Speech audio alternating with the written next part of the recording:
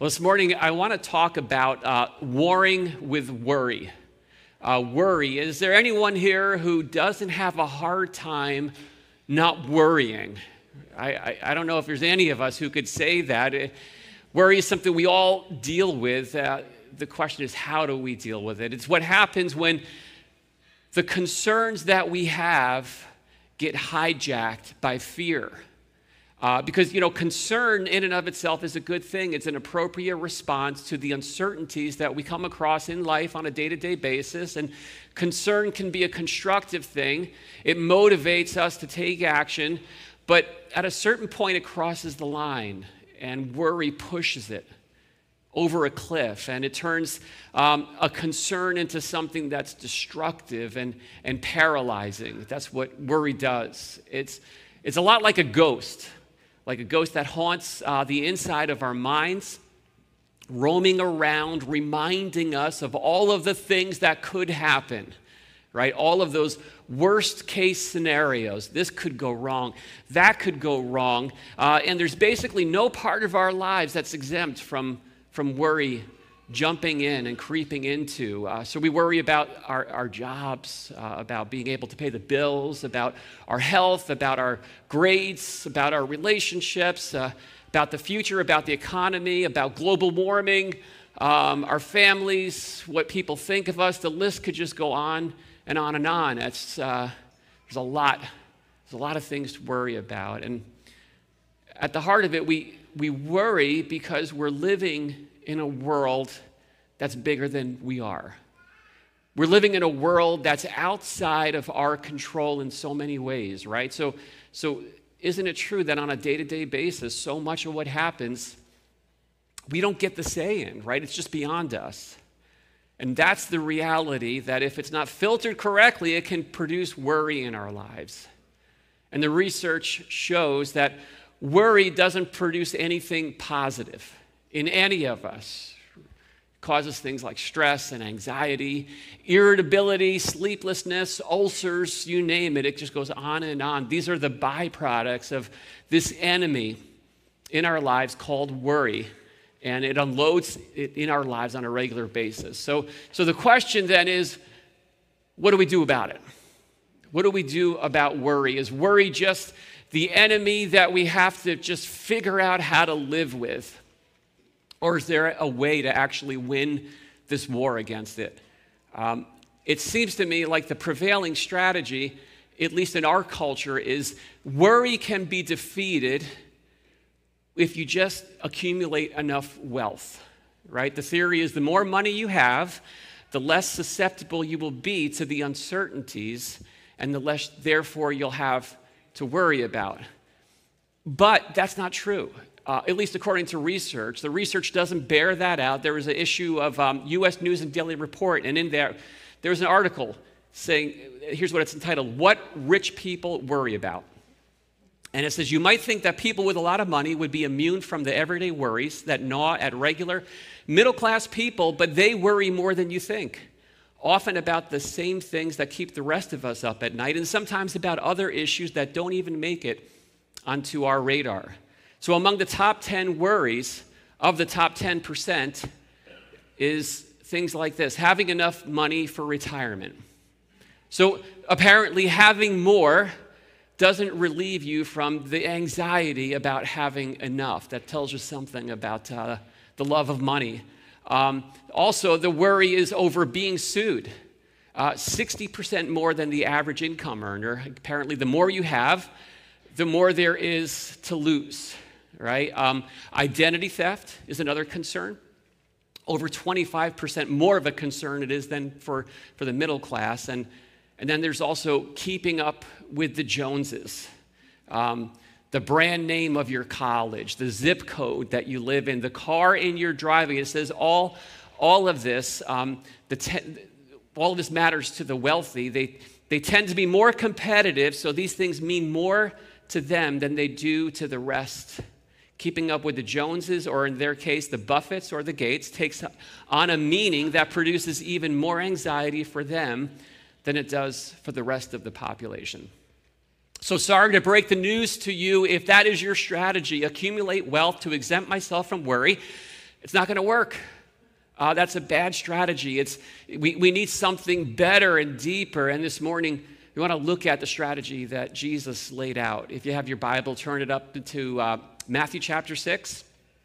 And we're going to read what he had to say about this battle that is real, but that reality is that this is a war that can be won. And the passage kind of maps out how that can happen. So Matthew chapter 6, starting in verse 25. And before we read it, I just want to just predicate it and say this, that don't think of what we're going to read through here as some kind of therapeutic technique. So what we're going to read is not a coping mechanism that you can just kind of like, okay, let me take what's here and try to lay it on top of my life as is, and then I can determine whether it helps me worry a little bit less or not. That's how coping mechanisms are usually thought of.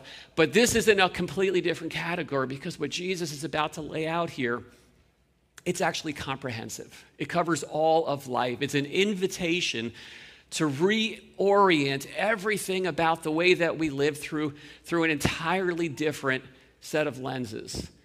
And so here's what it says. I'm going to read the entire passage here, and then we'll go back and break it open. It says this, therefore I tell you, do not be anxious about your life, what you will eat or what you will drink, nor about your body, what you will put on.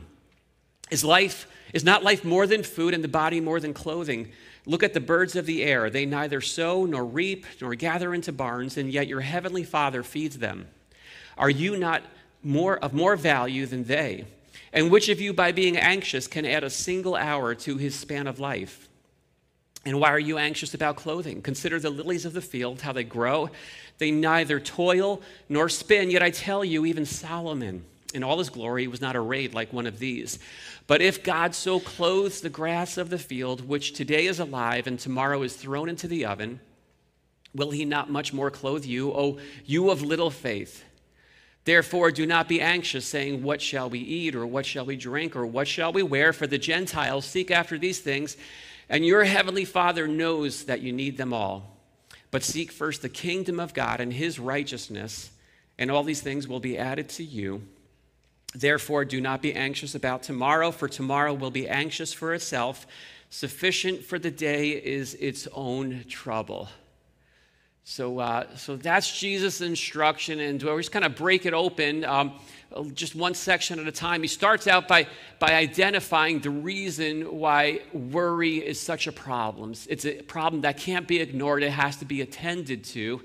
And he says, first of all, because it's like a weight that drags us down. He says we're meant to live for more than stressing out over the lesser things. And that word more, I think that's a key that breaks open this whole passage.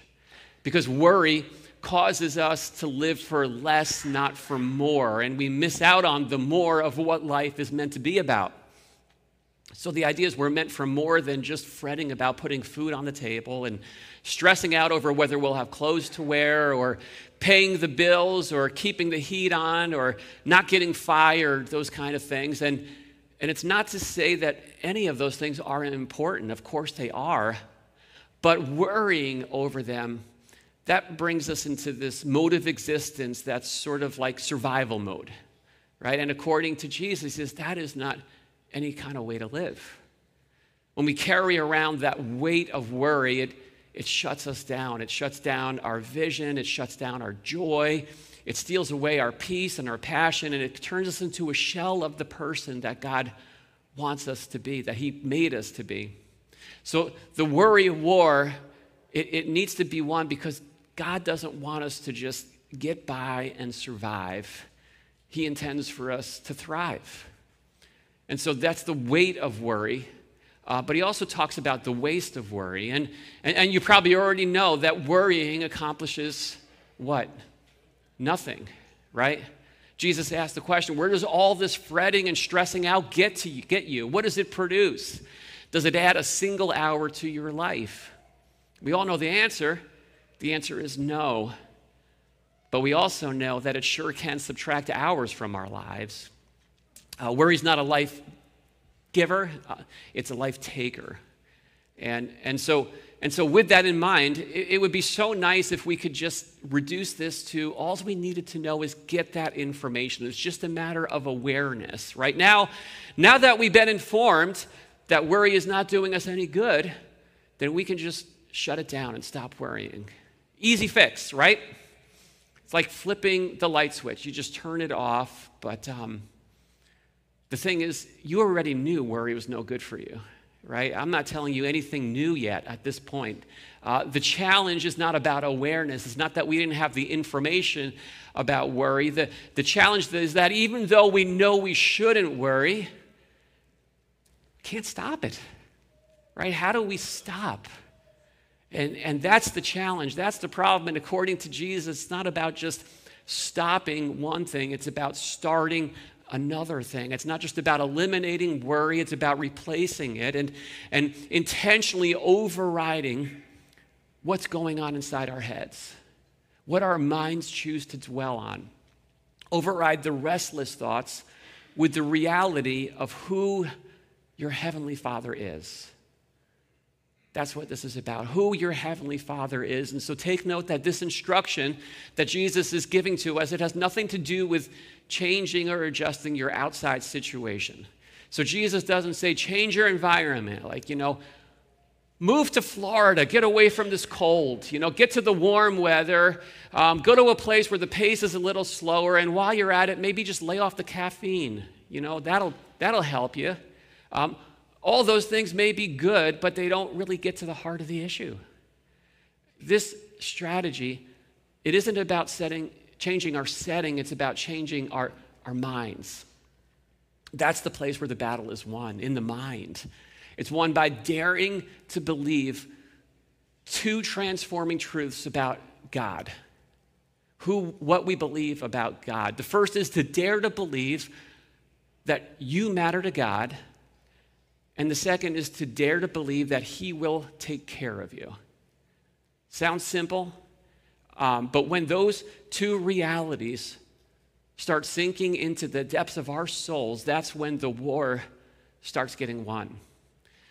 So Jesus drives this point home by highlighting these two everyday realities. He uses them as illustrations so we would understand what's at stake here. Look outside, go to nature. And that is a good place to go, right? When you're worried, when you're stressed out, it's a good idea to get outside, escape the screens, escape the walls, and just go for a walk. We live in a beautiful part of the country, right? There's like 1 week left of fall, I think. We were driving yesterday and just beautiful leaves. Right now it's still just that last touch before that goes away, but it's still gorgeous to get outside. And sometimes we need to step away from all that stuff and just take in the grandeur of creation. And what we see there, what Jesus points out first is this exhibit 1 of the birds. He says, consider the birds, and take note that they're not flying around frantically, right? They're not stressing out about where the next worm is going to come from. The birds are singing, they're flying, and it's not that they're lazy, they're active, they're involved. The early bird still gets the worm, right? But the birds know how to work without getting worked up. That's the challenge for us, right? They're not just flying around in some kind of frenzied panic. They're not stressing out. And yet, the amazing thing is that somehow they always seem to have enough. They get by. The birds do all right. And the bottom line reason, according to Jesus, is because there is a God who takes care of them. That's what it comes down to. And that's the first time in this passage God gets mentioned. When worry starts to stress you out, when you feel it rising up in your body and your mind, get God into the picture ASAP. Because so many times we can assume that we're on our own, that He's not a part of this, and that's where things start going wrong. See, what the birds know instinctively, we have to intentionally remind ourselves about.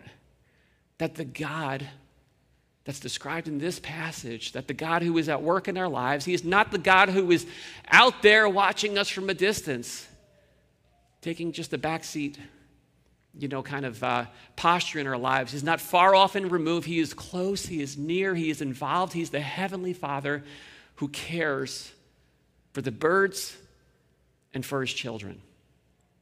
I love that he puts it in a term that we can relate to, that bond, that secure bond between father and child, that just gives us a tiny glimpse of how God chooses to involve himself in our lives. And so Jesus, after sharing that illustration, he just throws out this question that he invites us to ponder. Are you not much more valuable than they? There's the birds and there's you. If God cares about the birds, are you not more valuable to him than they are? That's the question. And what it's getting at is that in the eyes of your heavenly Father in heaven, do you matter? Right? The answer, if you dare to believe it, is yes, you do. You're not an afterthought. You have a heavenly Father who treasures you. And what that means by way of comparison then is that if the Father takes care of the birds in the air the way that he does, then we can rest assured, we can take it to the bank that he cares for us, that he cares for you, that he will take care of you. You're not on your own. You matter to your Maker.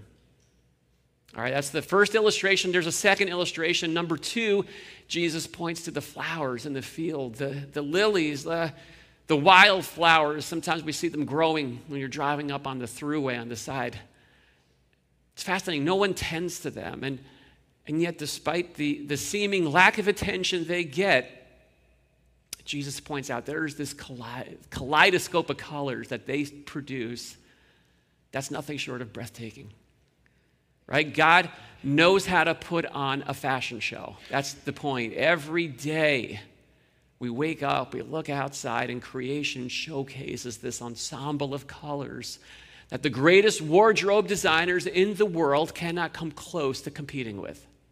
God does it all on his own, independent from any kind of human involvement. And once again, Jesus invites us to make this comparison, the lesser to the greater. If that's the way your heavenly Father dresses up the flowers in the field that are here today, that tomorrow are thrown into the fire, then he will clothe you. And he adds this tagline, "O ye of little faith." See, the point is that it matters that you know, that we are convinced to the core of our being that there is a Father in heaven who cares for us. O ye of little faith. That's the line that I love. Little faiths is the actual translation. I love it because it's a category that I find myself falling into. Probably more times than I'd like to admit. I'm a little faith, right? Any little faiths out there this morning, right? It's kind of crazy when I actually stop and think about it. Like I trust God to have paid the price for my sin, to reconcile me, to make me right with him for eternity. But then when it comes to day-to-day life, to the basics, like paying the bills and taking care of the things that are before me on a day-to-day basis, I don't have the faith all the time to believe that he factors into the equation. Sometimes it's a struggle to believe that it's just not up to me to figure all of that out on my own. Like, God, okay, you got the eternity part, but so long as I'm here on earth, it's just me. And that doesn't always work so well. I don't know if you can relate to that. This is the challenge that we deal with on an ongoing basis. And so this instruction that Jesus is writing here, it is written for those of little faith, for the little faiths. In other words, this is 101 stuff. This is a beginner's guide. It's not for the spiritual giants, right? So if you're someone who's got it all together, you figured it all out, I'm happy for you. But you can just, kind of take a nap while we're going through this. This is for the ones who have sometimes a hard time believing that God cares, right? So if trusting God doesn't come easy to you, if it's something you struggle with, then the good news is that Jesus understands that. He meets you right where you are, and he shows us step by step how to take a next step forward, right? From being a little faith to just having a little bit more faith, one step at a time. That's what matters. It's not about arriving at the end. It's about taking a step forward. And the next step forward is always and every time a step of faith. Building up a track record of trusting God. That's the invitation that's laid out here in front of us, to trust God not only as the Savior of our souls, as astonishingly wonderful that is and forevermore will be, but also to rely on our Heavenly Father to provide for the everyday needs that we have on a day-to-day basis. And in so doing, to build up this rock-solid confidence that, as the Scripture says, my God will provide all of my needs according to his riches and glory. To believe that my God is the same God who met the Israelites out in the wilderness and fed them manna from heaven.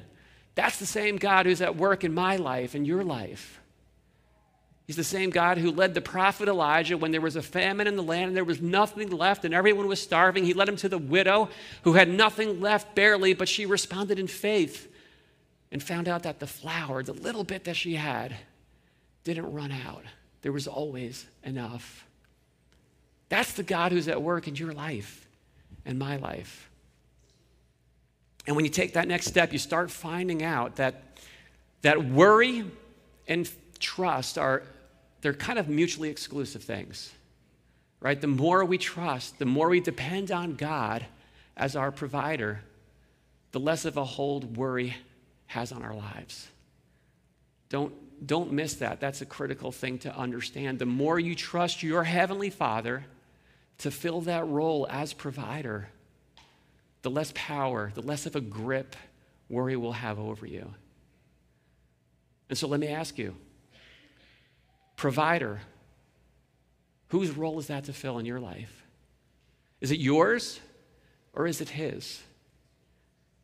Because the way that we answer that question makes all the difference in the world. If it's up to me, if I'm on my own and I've got to figure it all out myself, then it's guaranteed there will be, at the very best, on the very best day, there's going to be a low level of worry in the background of my life all the time. And when things get bad, it's going to go from the background, it's going to be front and center, it's going to be doing a lot of damage. But if my needs are his burden to bear, then there's this choice. We have the option not to stress out about it because God's got it. Now, don't make the mistake. That doesn't mean that we're passive in this process, right? We participate, we're responsible, we grab hold of the opportunities he provides, but at the most basic level, provider is his burden to bear, not mine.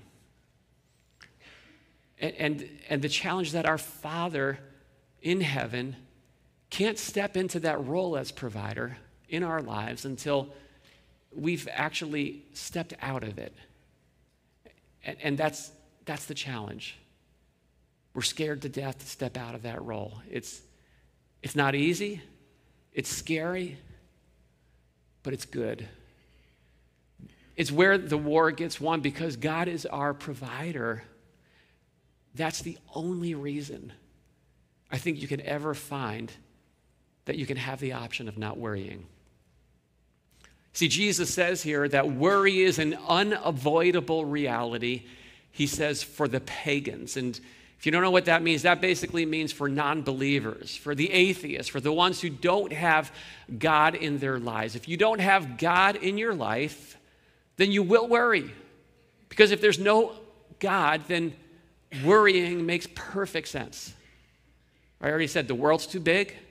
The what-ifs are too many. The variables are way too many. And so if it's all up to you and up to me, then worry is inevitably going to just be a residual effect of reality. But for those who follow Christ, for those who believe that there is a sovereign Father in heaven who knows and who cares, we have the option. to not worry by taking those small steps of faith and trusting God to provide for what we need. And in so doing, the passage, Jesus' instruction moves from changing our minds to changing our focus, to let ourselves be occupied. Instead of with the cares of this world, we're invited to instead be concerned with the cares of his kingdom. He sums it up with this amazing promise that he throws out, and he's there for us to receive. But seek first his kingdom and his righteousness, and all these things will be given to you as well. That's an amazing promise. It says, this is the way it works. You build your life around the things of God, and God will take care of your needs. Not all of our wants, but all of our needs. That's amazing. Make God's agenda your main concern, and all the other things, the details, God says, I'll take care of those. So you prioritize, and I'll provide. That's the deal. That's the offer the Father lays out in front of every Christ follower. And the question is, have we taken him up on that?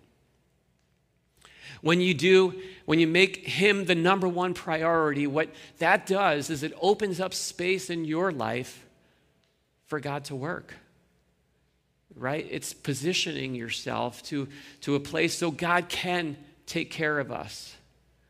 And if you've done that, you've probably found out. What I found out is that God is a whole lot better of taking care of my life than I am. He's just way more qualified. So if your walk with the Lord has gotten to this place where it kind of feels stale and dry, and you don't feel like you're experiencing his presence in your life, there's a lot of reasons that could go into that, but I want to ask you this one question to answer. What's in first place? What are you seeking first? Is it about your worries or his kingdom? Because I spent a lot of time studying this book, and I've looked, and I've still yet to find any promise to grab hold of for those who seek God second, right? Seek second the kingdom of God. There's no promise for that. Give God your leftovers. After you've got everything figured out, then give God what's left. There's no promise for that kind of living. And if God's not in first place, there's a good chance that worry and stress and anxiety eventually will be. Seek it first. Seek it first. As we do that, the worry fades. And so that's the invitation for little faiths, for us of little faith to seek first. And that starts us out on really a ride of our lives. God longs to show us how able he is to provide for our needs. Not, like I said, all of our wants all the time, but our needs. Not so our will can be done, but so his righteous rule and reign can be extended. And it's a great adventure to be on. I could just tell you so many stories from my own life. I could tell you stories from this church where we have just made decisions to put God first. This church started out in our house. It went from our house to a VFW hall, from the VFW hall to Carmel High School. And we shouldn't be here. Like, we've got this beautiful building in like a prime location, 8 acres of property. We got a beautiful congregation of people who care. And it's God providing in supernatural ways. And it's been an adventure, and I love that we've been on this. Many of you guys have been here for many years, and you've seen it. You've been on this ride, and you just see God provides in amazing ways. I've seen that in my life, in our marriage. There's been times when there's been plenty. There's been times when there's been little, but there's always been enough. And that's a testimony to the goodness of God. God longs to show us how able he is to provide for our needs. And so I would invite you next time worry comes knocking at the door of your heart, of your soul, to see that as an invitation from God, from your heavenly Father, as an invitation from him, not to battle that worry, but to bring it to him, to turn to him and to let him bear that burden and watch him bless.